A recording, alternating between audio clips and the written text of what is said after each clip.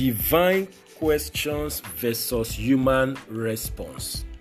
Several years ago, the Lord asked me, "Do you think I can commit my people into your hands, especially the ladies?" I was quick to answer, "I'm not even interested. I just want to live my life with no attachment to anyone." Little did I know that God said that to prepare my heart for my pastoral calling. That question set my heart and act aright. This is Destiny Capsules Devotional with Demola Awoyele.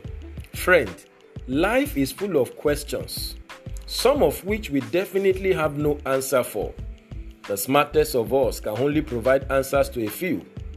However, when God asks you a question, you must be careful that you are not providing or proving your smartness or intelligence. You must be patient and sensitive enough to pick what God is trying to reveal to you. The omniscient God is inarguably not clueless about our lives and the details of it. He does not ask questions because he desires an answer, as it were. He wants us to let us know what we would not have known if not for the questions. Behind the questions of God are the revelations that will revolutionize your life.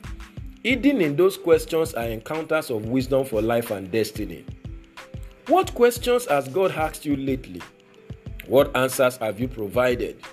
What have you discovered from those questions? What change of thinking and practice have they brought to your life? When God asked Joseph, "What is your name?" Jacob, "What is your name?" It was to change him from a cheat to a prince. It was to realign him with his prophetic destiny. Genesis 32:27-28.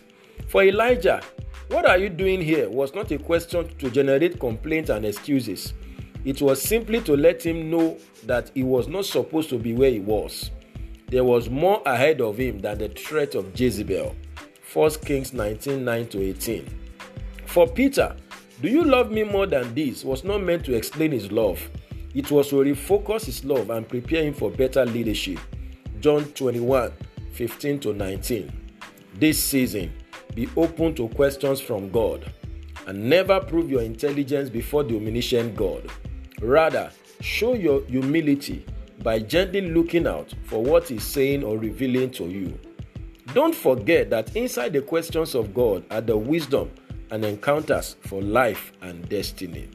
You will succeed. I pray for you today that you will understand divine questions and you will get the revelations that will revolutionize your life from them. And may you fulfill your God-given destiny. This is a blessed day for you. Go and win with Jesus. You will succeed. And bye for now.